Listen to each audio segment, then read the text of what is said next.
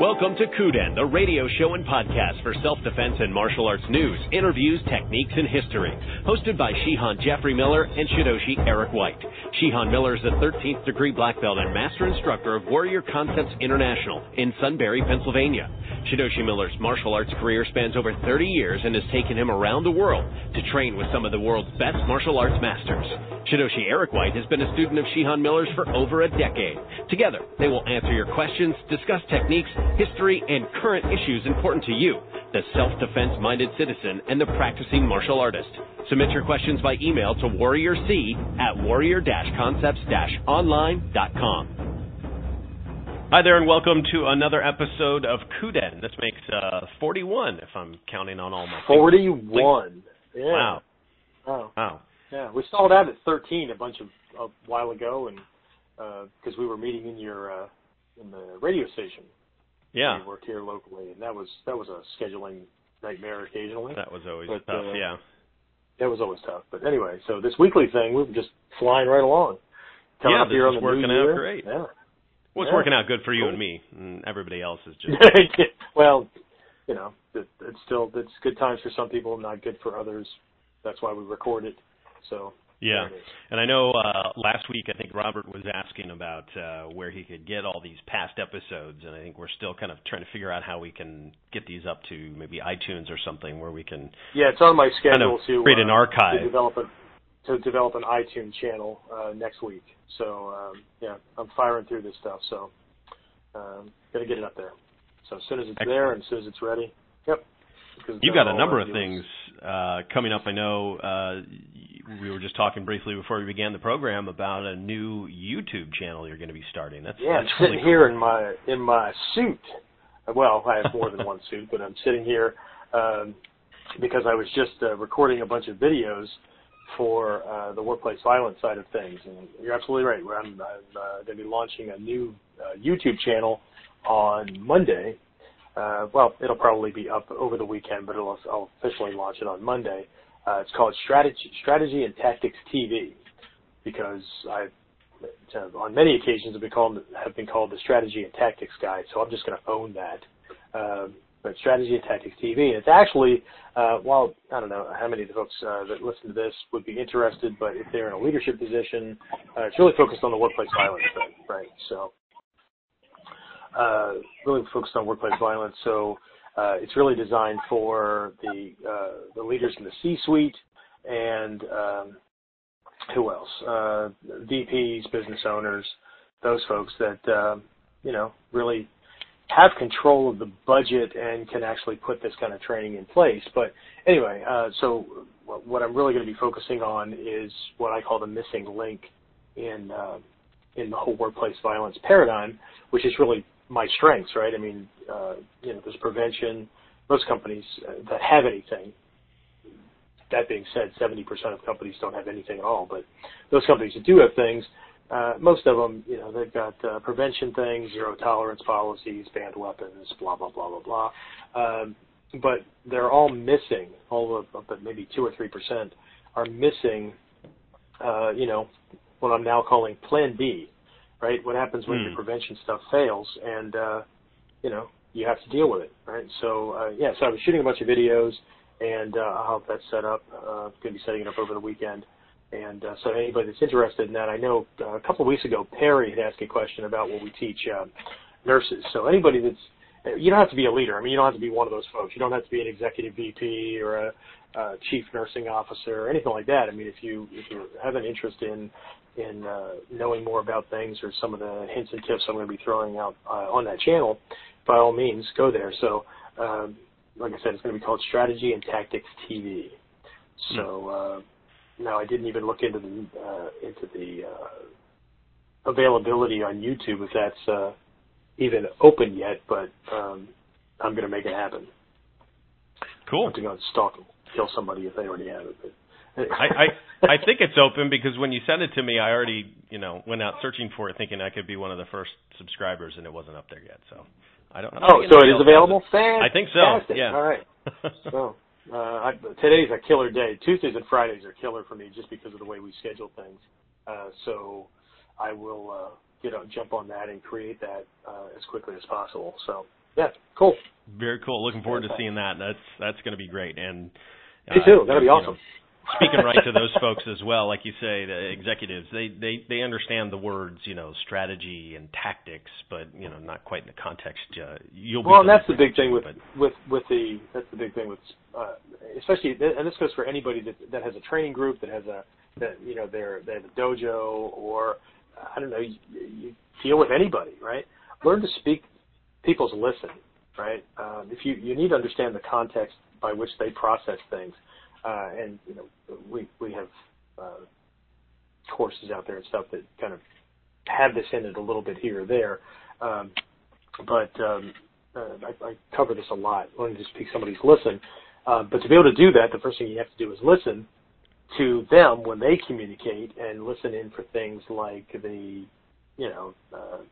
different types of phrases that they use, the sensory receptor that they tend to process the world with more, and it's all science behind it. But yeah, so I want to be able to talk to them, but the biggest thing that talks to them is things like liability control and reputation, and really what I have to do is re-educate people so that they don't see this as an expense. And I'm not using the cliche. Don't see it as an expense, see it as an investment. No, I'm not even talking about an investment. How about if we just help the company save money that would otherwise be spent on lost time, because injured employees are going to take time off, or stressed employees are going to take more time off, or ones that are in fear of being bullied or attacked or whatever. Recruitment and replacement cost, retraining or training of new people, insurance nightmares, liability and legal issues, whether you end up paying out on something or not. You still got to pay the law team to do their thing, right, or the legal team to do their thing. Not to mention, personal stress on the leader, their own personal reputation, their own standing in the company. What happens if they make a decision or don't make a decision, and then something bad happens? Where the eye's going to be pointing. So, see, these are the things that I need to that I'm focusing on, and I've already shot a couple of videos that'll be uploaded that either allude to, hint at, or just punch them in the face with that reality. So, yeah, cool. Interesting. So, yeah, all right. That's my new. Well, we had planned to talk about Kamai. You were kind of mentioning that why today in today's world some of them might not be the best, and people are like, "What do you mean?" Is Yoshi Miller saying Kamai are awful? Don't do them now?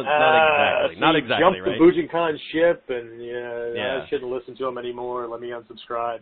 By all means, unsubscribe. No, this really kind of points to how well a given student or practitioner is paying attention, or how much have they slipped over into blind discipleship. Okay, so this is what is supposed to be official, and so therefore, here's why, right? So, we would all agree that this stuff works. The question is why? Why does it work? Okay, and does it still work for the same reasons that it worked in 13th or 15th century Japan, or it still works, but we have to give it a different context? So what I just wanted to, kind of, tap people on the earlobe today about was just in remembering and recognizing that our taijutsu came from weapon work. It's not the other way around. This isn't like a lot of martial arts where it's unarmed and then they add in weapons, right? All of your stuff, all of your taijutsu comes from weapon work, okay? Shoshi no Kamai in the Sanshin, okay? Now imagine yourself holding a spear or a naginata in your hands, and you'll understand why the rear hand has to be where it is, why the thumb has to be parallel to the floor and not, slanted down like a lot of people do it, or the thumb shouldn't be back on the side of the hip bone near your ass cheek, or whatever. It's just, it needs to be in a certain place, or you wouldn't be able to hold it. And, that makes it structurally sound. A lot of the Kamai are assumed that you have a sword scabbard held in your left hand, And so as you move through certain kata, or you move through certain things like this, sanshin or the kyonapo or whatever, right, your non-scabbard holding hand, your right hand, right, since Japan is right-hand dominant, well, most of the world is right-hand dominant, but they just enforce it. So where that hand will be able to just naturally draw the sword in passing, right? So, but the problem now is that we don't walk around with swords on our left hips. As much as a lot of people would fantasize about how cool that would be, right? Kind of like people that go to the Ren fairs and stuff. And I enjoy a good Ren fair myself, but, how many people give much thought to the fact that almost the entire population of Europe way back in the day had lice, so combs were not for dressing up your hair, but for picking crap out of your hair, right? So, people were dying of dysentery, and people wore overcoats because urine and feces were being thrown out of windows via buckets onto the streets. And so, that would have been lovely, huh? But anyway, so people tend to fantasize about things, and of course they have no idea what it is that they're fantasizing about. They have snapshot images. And so, we have these things, but, as a former police officer, I can tell you, if you go walking around town with a spear or a naginata or a sword or whatever, even if you were going to class, somebody's going to call the cops, right? That's why we have these gear bags, that it keeps it out of sight and people don't really know what it is, or other martial artists might go, oh, okay, I bet he's in a Kudo class, or I bet he's in a, whatever, right? But for most people, it's just carrying an odd bag. That's really weird. I wonder what's in there. But if you carried it out in the open, somebody's calling the cops, right? So it's out of place, right? It's out of context, right? Does that mean that we should not train with it? No, of course not, because you might be able to pick up something that's like that traditional thing and put it into use, right? But, if we think about using shoshi no kamae or bobi no kamae, right, for the koto ryu, where we've got this rear hand at the rear hip, and the lead hand's out in front. Okay, well, the lead hand makes sense, right? Because I might be fending the person off, I might be calming them down, whatever. I could put a knife in that hand. But without these long weapons, where we'd be holding it, why would I put my hand there in an unarmed confrontation where I don't have a weapon, I don't have a broom or a garden rake or whatever. I don't have anything like that. I'm not choosing bobi or shoshi no kamae to put myself into because it would be stupid, right? And I know that's, you said I was going to rub the people the wrong way. Now I'm rubbing salt in the wound. It's stupid because I just took one of my hands and moved it twice as far away from his targets as I would have it if it was just in a normal boxer position, right? Why would I do that, right?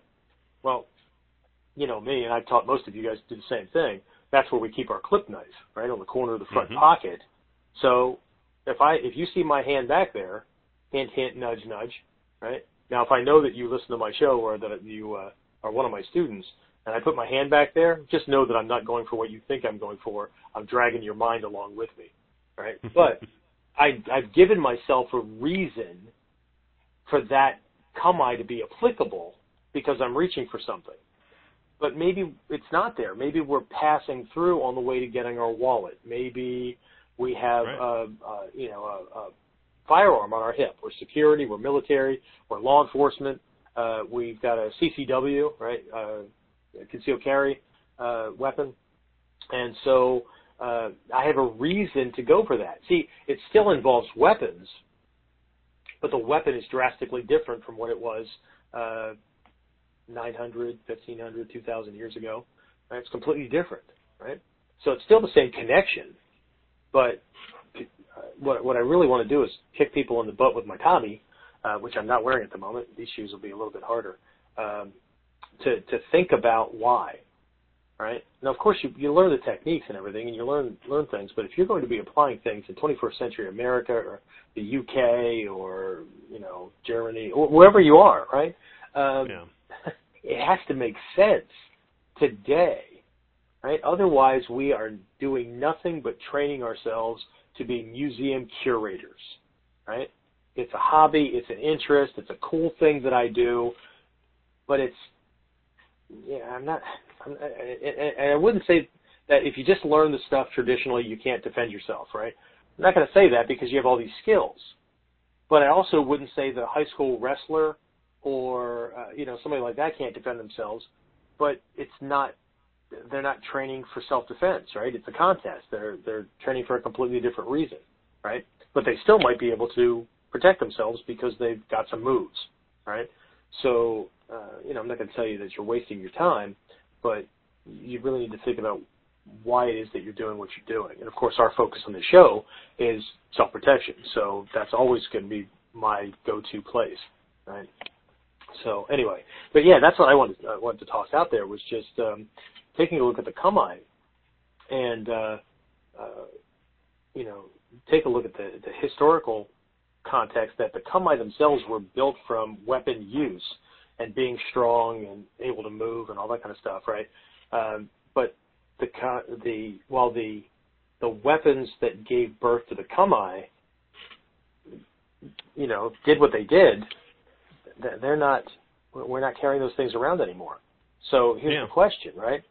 Are the kamae still valid as they are, or do we have to find another reason, like those kind of little inferences that I gave, that keep them relevant, right? How does it translate into the 21st century? So, so that's my big thing. As a matter of fact, this morning in my coaching call with my Friday long-distance guys, I've got two groups, one that meets Tuesday evenings, Eastern time, and one that meets Friday mornings. For the class this morning that we did, we took a look at the kamae, but we took a look at it from the life trait of bravery and how the kamae assume that you've got guts. Because if you think about the way the kamae are set up and what it is that you're conveying when you take up that kamae, if you are training with your kamae from a holistic perspective, right? The head's in the game, you've got a strategic intention with that kamae, and your heart's involved, so you are communicating a specific intent, right? Like in kosei, right? Anything you put in this bubble right here, I'm going to break it, right? Hoku's the same thing, right? In bobi, you're drawing a line in the sand. You cross this line, I'll kill you, right? Same thing with ichimonji from Gyokoryu, right? I'm so confident I can protect myself with my kamae alone, or I can win with my kamae alone. But the inference to that also is that if you come in here, I'll kill you. Okay? So, but when I look across the room and I see people training, I don't pick that up, right? Mm-hmm. Whether they're doing soft training or not. Okay? So their heart's not in it and their head's not in it. Their head's in it to the extent that they're trying to remember the moves, but they're only physically taking up the position. So they should stop using the word kamae and start calling it a dachi, because a dachi is a stance. Okay? It's just a physical platform for launching techniques. And while the kamae are that, they're way more, right? So again, it's just another one of those little things. So, for the show, I thought we'd take a look at, the kamae and just toss out the question: is it still viable? Are they still not viable? I think they're still viable because they're very, very strong positions. Relatively few people out there fight that way, so it gives you a huge, huge advantage. But you have to know what you're doing, and you have to understand that, some of those kamae were developed around the fact that you had a pole arm in your hands, and that's why the rear hand is in a certain place or whatever. But to do that normally, like some of these people that take up doko no kamae, they're taking this huge position like they have a short sword in their hand. It's way up over their head, but their hand is like, it's twice as far away from the bad guy as it would be if they were in that forward position, even farther if their hand was in an ichimonji position, right? So, in class, we bring you back down into what in Gyokoryu is also called soko no kamae, where the hand comes in around the temple or no farther back than where your ear is, like you're talking on the phone. So it's still communicating, and it looks like you're wound up and hauling off, like you're going to throw something at the person that you might have in your hands, which also presupposes that you're holding your hand in a way that looks like you have something in it that you can throw. Because if it's balled up and your knuckles are white, they know it's empty, right? So how do you make it applicable? And you have to understand the core principles, the kihon, around fight strategy, good fight tactics, right? Keeping your body behind your weapon, whether you have a weapon or the weapon are your limbs, right? So you're always covered. Making him have to cross the line. He has to come across, over or under one of your limbs or both of your limbs to get at your core targets. Making sure that you can move easily and quickly, naturally, and you're not spread out. Your legs aren't too far apart, and that's how you train because it works in the dojo. But if you got yourself out on some ice or some sand or loose gravel or whatever, you'd find yourself singing some high-pitched tunes in half a second because your feet would slide out from under you, right? Training in different types of clothing, remembering that this stuff was designed around hakama and kimono, not pants. So there are differences, right? Around tabi or bare feet, not around work boots with steel toes, not around Nikes or Converse for basketball or whatever that's going to grip to certain types of surfaces and make pivoting on your feet very, very difficult. Not, in some contexts, flip-flops and sandals, but you've been in Japan. They're built differently. They're made differently, right? Yeah. So, without that kind of study and research, while it's fine that you're doing whatever your teacher's giving you, if your end result is being able to use this stuff whenever or wherever that, bad things might happen, then you have to think about what you might be wearing in those contexts. We started a 4-week women's self-defense course here at the school. They meet every Wednesday night. And this past Wednesday, it's first class, and all I covered was the 8 phases of effective self-defense strategy. And see, some of them came in kind of disappointed because they thought they were going to come in kicking butt right off the bat because they wanted to learn moves.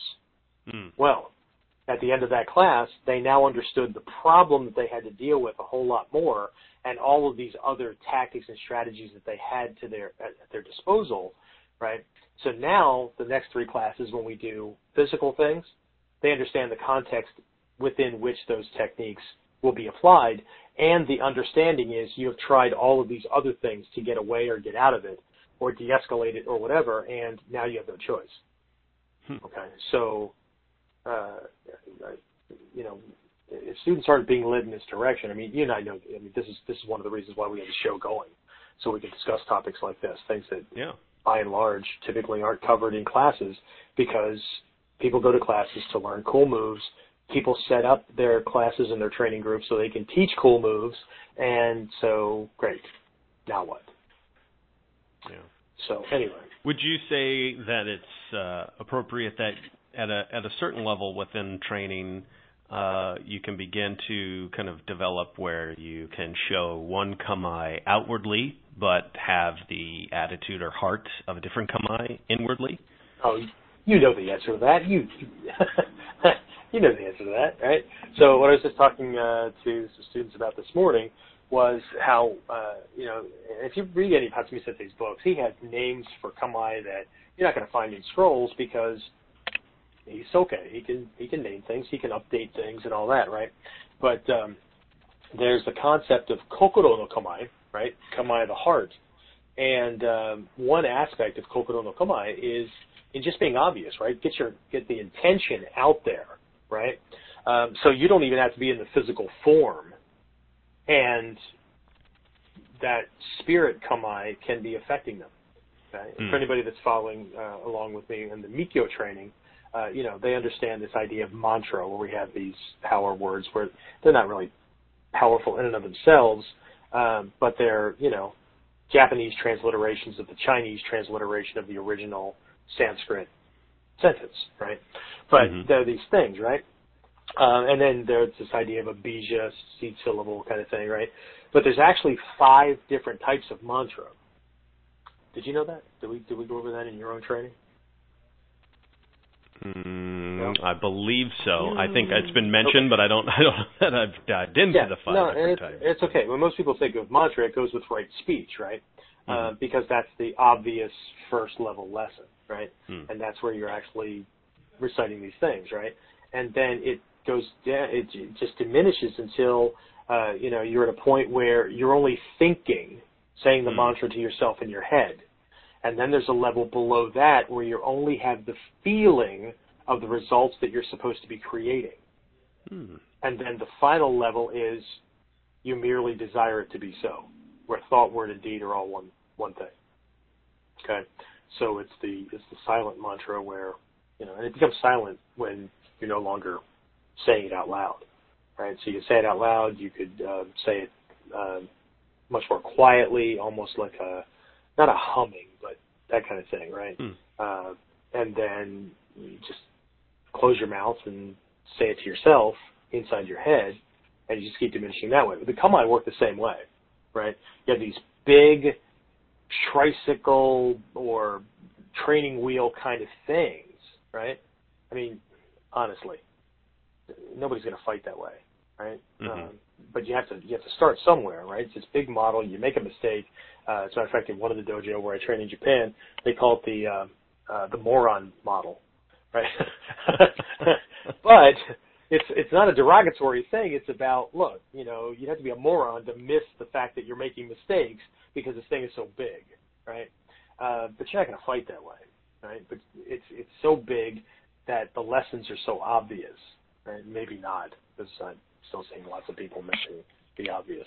But anyway, so eventually you can get to a point where you just project the intention, right? So you're in Shizen, because that's the ultimate goal anyway.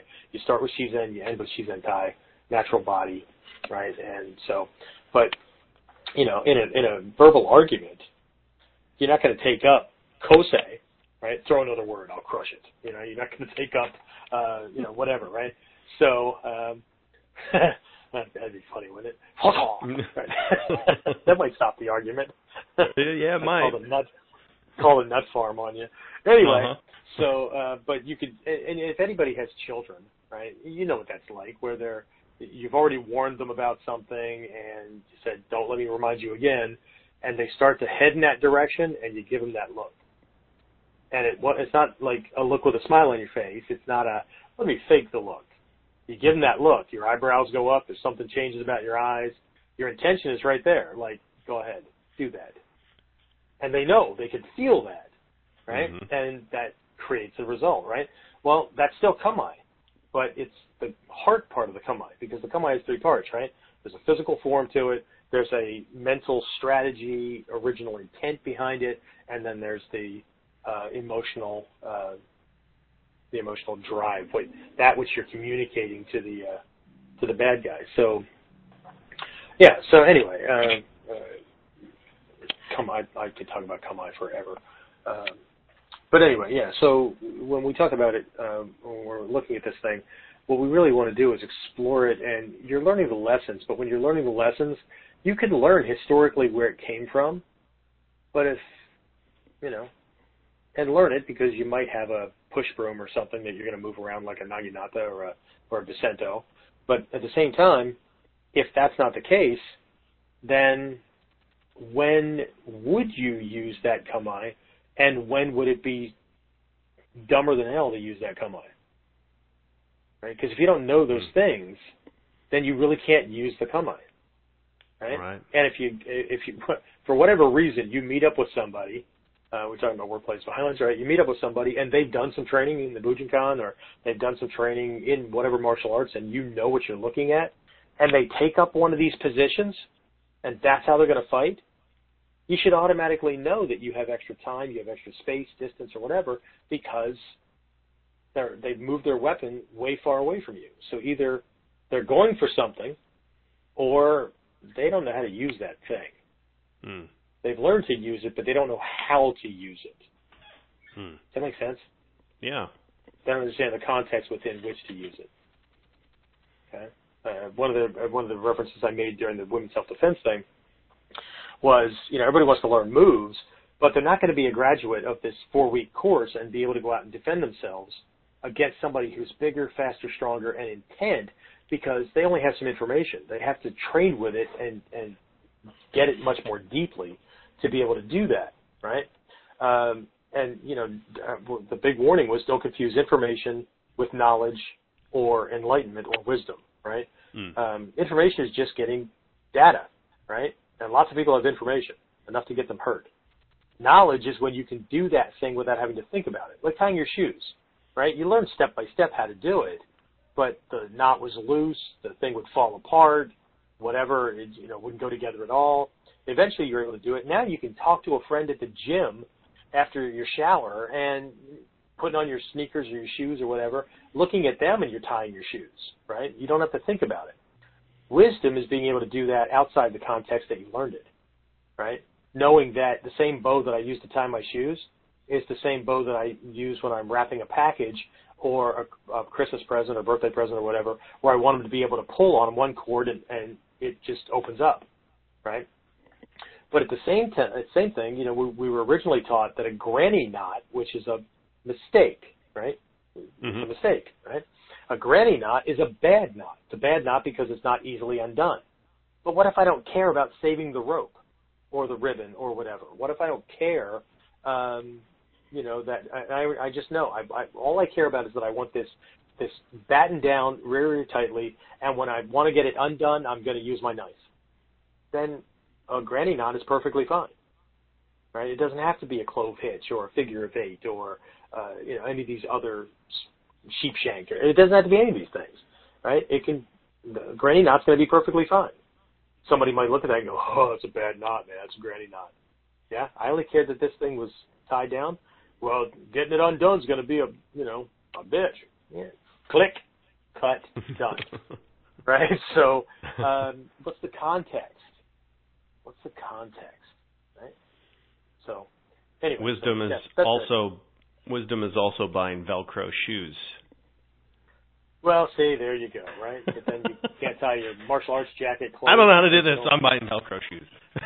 Well, you see what they did in Taekwondo, right? They just changed the gi jacket altogether where it's just a pullover kind of thing with a little V-neck, so they don't even have to tie T-shirt. It, right? Whatever. I don't know. It's a T-shirt anyway. now. Well, we have a question. There's that, but wisdom is also knowing when to not use that thing. So it's not just using it out of context from the way you learned it. It's also, wisdom is knowing when it's appropriate and when it's not appropriate, which is why in our Mikyo training we have the word right or correct before certain things, right? But, it doesn't mean right as opposed to wrong. It means appropriate for the given context of the situation. That which will produce the results the fastest, easiest, quickest way. Okay? Sometimes you just punch the guy in the face because your fist is right there. You don't have time for taijutsu, so you just hit him. Right, so, anyway. So we do have a question. Came in from Josh on one of our posts on Facebook, and he brings up a picture. He says he forgets where he saw it, but a picture of you, sir, holding a child in kamae while facing an attacker. I know this picture. Yeah, the attacker was you. Yeah. We were posing for the EDR program pictures way back in the day. Yeah. And we did another photo shoot way back. Yeah, that was you. That was me. That was me. I was the bad guy. Give me that child. And that was my daughter Trinity, who is now 16 and no way can be whipped up across my torso like that. Absolutely. Yeah. That's funny.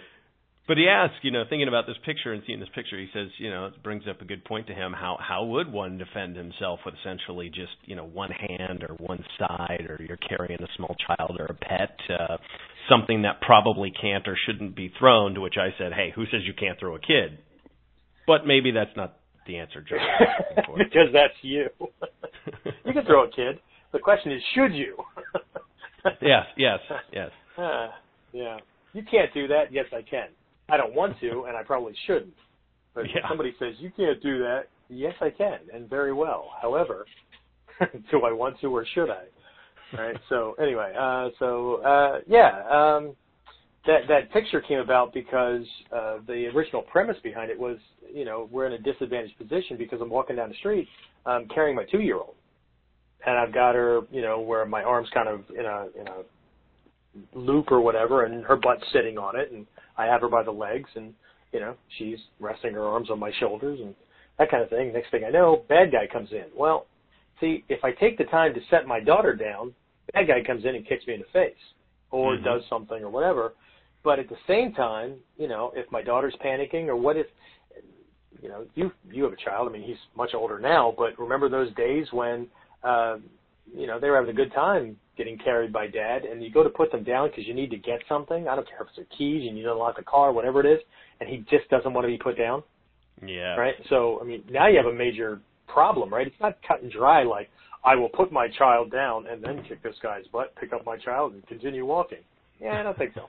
Right? Yeah. What if your child's sleeping? What if, whatever. There's all kinds of context, right? So what the picture demonstrates is me going from Shizen back into Bobi no Kamae, speaking of Bobi, or a Bobi derivative, very, very quickly, so that my daughter's moral response kicks in, and she grabs my shirt and stiffens up her body. So I'm actually holding her on my hip in that position. So now she becomes very light. She's holding on. She could be screaming, but at the same time, I'm in a defensive position, which brings her body as close to mine, which means I don't have a balance issue.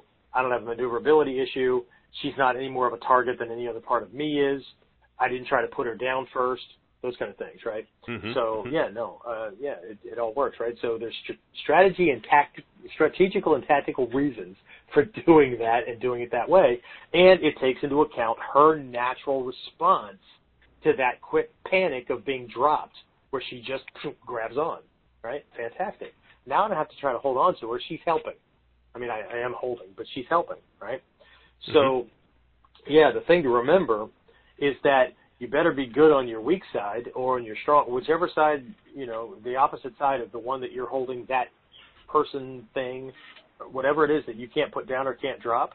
You better be strong with the other side, the offside, okay? Because that's what you're going to be stuck using, right? So this is another reason for making sure that you practice absolutely everything that you do on both sides, and to the degree, and I got this from a Shihan in Japan, right? And to the degree that you are so good with both sides that a master standing across the room while you're training cannot find your weak side. When they watch you do it on both sides, they can't see a difference. Now, you could be equally shitty on both sides. I guess that would still count. But we want to be good enough so that you're strong and powerful enough. And you have no strong side. You have no strong side. You're all weak sides. You're weak-rounded. You're just weak-rounded. That's funny. Sorry. Anyway, I'm glad we got some humor back into this thing.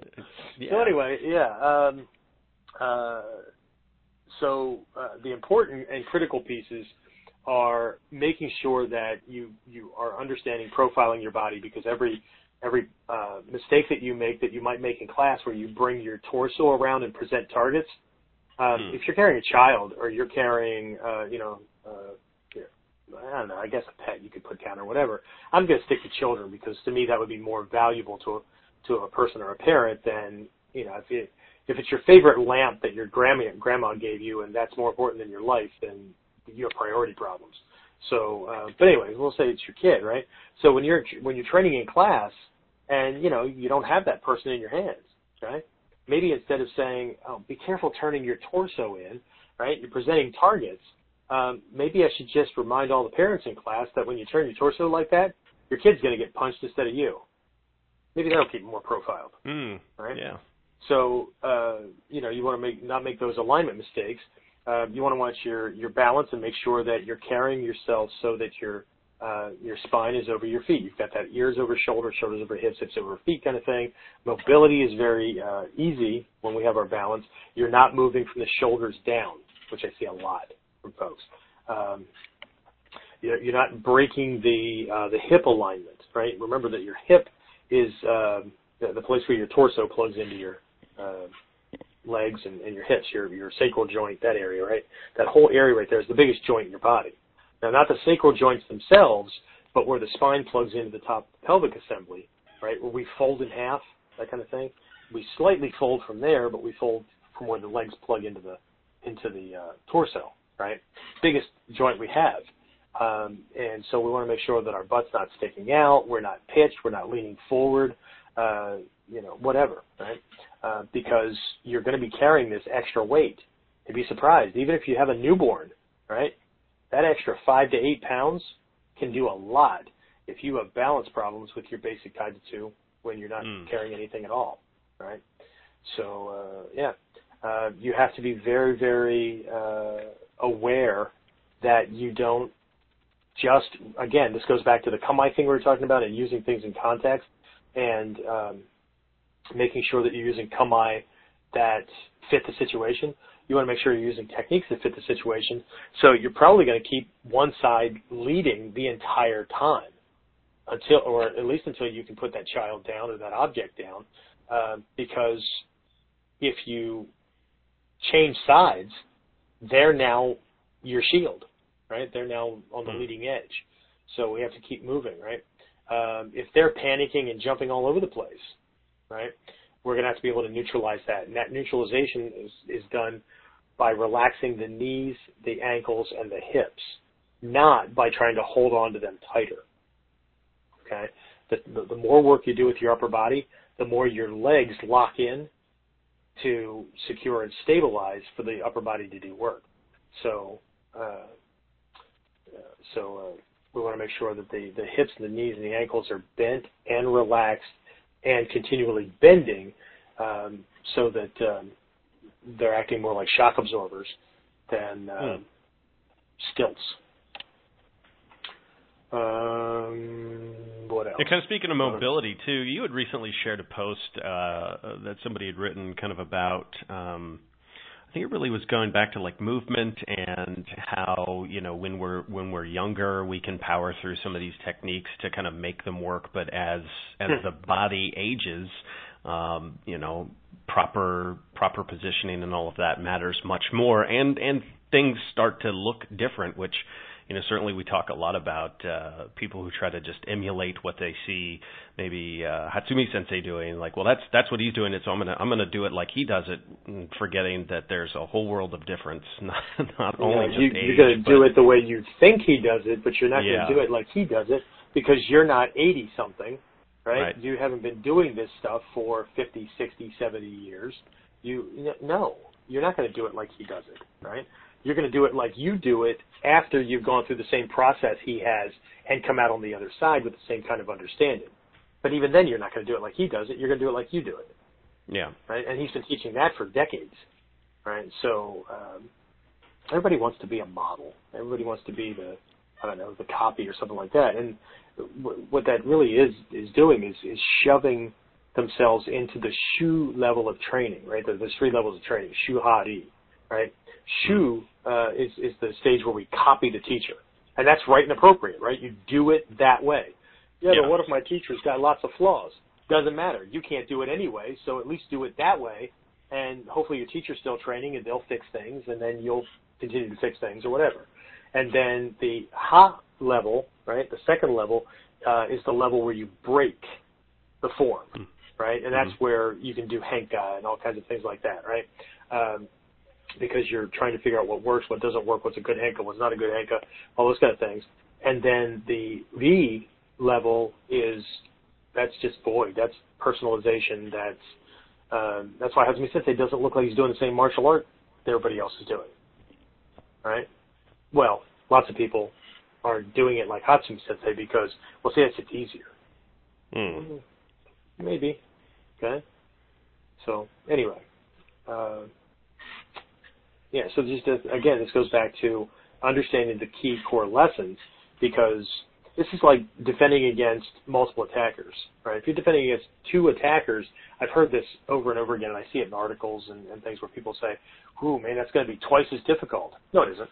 From my experience, it's 4 or 5 times more difficult, right? Because they're not controlled by one brain, okay? So, you have limbs and things and alignments that are all different. It's not twice as difficult.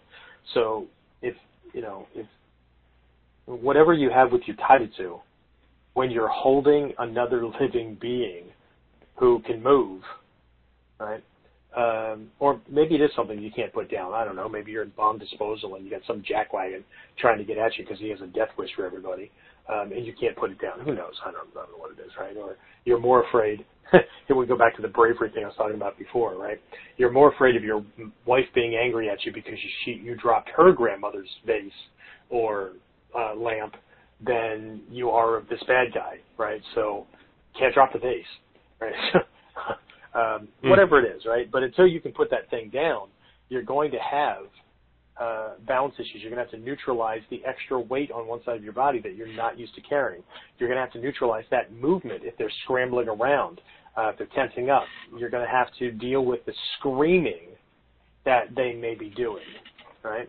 I don't mean the bad guy. I mean your child, right? Yeah. You're going to have to deal with the fact that when you go into this adrenal response, your muscles are now shaking, right? You're burning up the glycogen very, very quickly, right? Every 7 to 11 seconds, your muscles are going to go into a hold pattern, but they're still struggling and dancing around. So you're going to get weaker very, very quickly because you're cooking off an inordinate amount of energy, right? That's why we need to have things over within 2 to 10 seconds. But you're going to be cooking this stuff off, right? You're going to be sweating profusely, right? Which could just mean that it's your palms and maybe the inside of your arms or whatever. If it's in the summertime, it might be skin on skin. That could cause slippage. But at the same time, if you're sweating through your T-shirt or your clothing that way, and it's now becoming harder and harder for the child to hold on, you have an issue that way, right? What about the child's clothing, right? When I pulled Trin into that position, I had her in a very specific position. But if their clothes are too big for them or whatever, right? Or they're wearing bulky fall or winter clothing because it traps in heat better or whatever, right? And I go to shift into a position that way, they may slide right out of my arms. And now I may be stuck in that moment between psychologically knowing I need to stay focused on this guy and emotionally having my heart ripped out because I just dropped my child on their head. Yeah. Okay? These are things that people don't think about, right? But we're going to have to deal with it. Okay? So, again, it's easy to go through the scrolls and learn techniques, learn the Kamai, learn, this stuff, but it's all being learned in a vacuum, right? So we really need to be careful. Careful. Well, we've got some time for questions. I see some people are on the call here. We can open it up to questions. Fantastic. But a bunch of folks over on the webcast side. I saw that Tim popped in earlier and he signed in. Looks like there's, a handful of other ones over there. So if you find the text block there and sign in, I think we need to take, we're in interactive mode now. So maybe not. I muted somebody out. There we go. Somebody called in from, it says Middleburg, but I don't know if that's truly where they are. Hello? Hello. Who is that? It's me. Who's me? It's me. Steve Davis. Oh. Right there. Chuckles is who it is. I'm listening in as I'm working. So that's why. Fair enough. Yeah. How you been, I'm man? on a mobile pantry. I'm doing good. I'm on a mobile pantry with my job, and we serve people in the greater Indianapolis area, providing food for people that are in need. So I'm in need. That's what I'm doing. So I was just kind of listening in. Oh, fantastic. Yeah. Fantastic. Awesome. Any questions so or comments about anything? Talking to you. That's what's going on. I was just thinking about how to transfer that from what you taught me into, I've been thinking a lot about how I'm trying to transfer from imitating and to those other two processes you were talking about along the way here. I haven't yet had anybody to train, but I've got some guys that are interested in training with me, so I haven't got that off the ground yet, but I don't want to lose anything I learned, but that's why I call in so I can listen in and get my memory refreshed. Well, one of my first suggestions for breaking things, which kind of enters the whole Henka realm, which everybody seems to be all hell-bent on rushing to, but would be to just look at your your keyhole techniques, and then just start doing substitution. So if you're doing if it calls for a omote shito, right, palm up knife hand, do an ura shito to the other side, or come in with an elbow strike, or a knife hand or something like that to the ribs, or trade out the follow-up punch with a kick. Instead of doing whatever counter strike you were taught to the incoming arm as a beginning thing, right? Switch it out. Instead of doing, I don't know, if you were taught to do the circular counter strike first, then do the swatting counter strike. If you work through that one, then do the swatting or the chopping counter strike that we do from Doko, or whatever, right? Do it as a soft receiving arm. Don't counter strike at all, and see how that changes things up, right? So, but what we're really doing is exploring. So what you're going to learn through that developmental phase is it's a karmic chain, right? What does this thing do to them? And then if I change this and strike something different, does it still do the same thing, or does it do something completely different? Because the henka requires that the same result is being produced, even though you're doing something different, right? So otherwise, it's not going to have the same name. It's not a henka of stay on. Right. It's something completely different, right? So, yeah. But you can start with that. You do it when you're doing your sanshin, right? Which you should be doing every day, right? Just nod with me. You can do it, yes. Okay? So, instead of doing... Thank you. You're welcome. Instead of doing... I'm multitasking here. I'm talking to people and talking to you at the same time. It's all right. So instead of doing the pendulum striking with the Sanshin Kinken, or instead of doing Boshiken or whatever, maybe you're stepping in a way where, because it's going to be close range, you're coming up with a lifting elbow instead, or you're coming up with an uppercut instead, or whatever, right? Come in and swing your leg for a kick the same way we would swing the arm from the shoulder.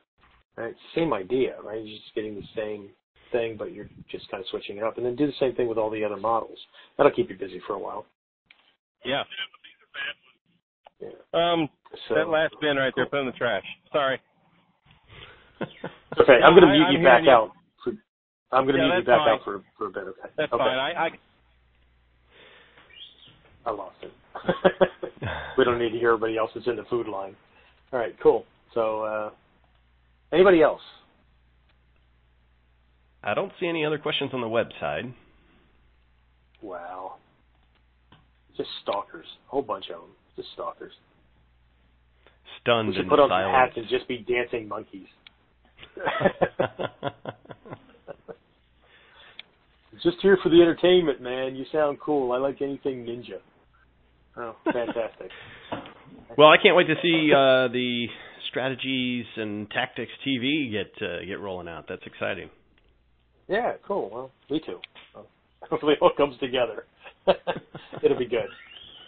So everybody, I don't know, they'll get a chance to see it, because all the videos and all that, because it's designed primarily for the corporate mindset.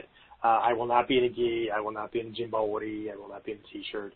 I'm going to be in a suit. So. Oh well, then I'm not watching. The professional side of things. Well, fair enough. I didn't like you anyway. So. So anyway, yeah, it's all good. I did have an announcement here, and I have to double check my wife's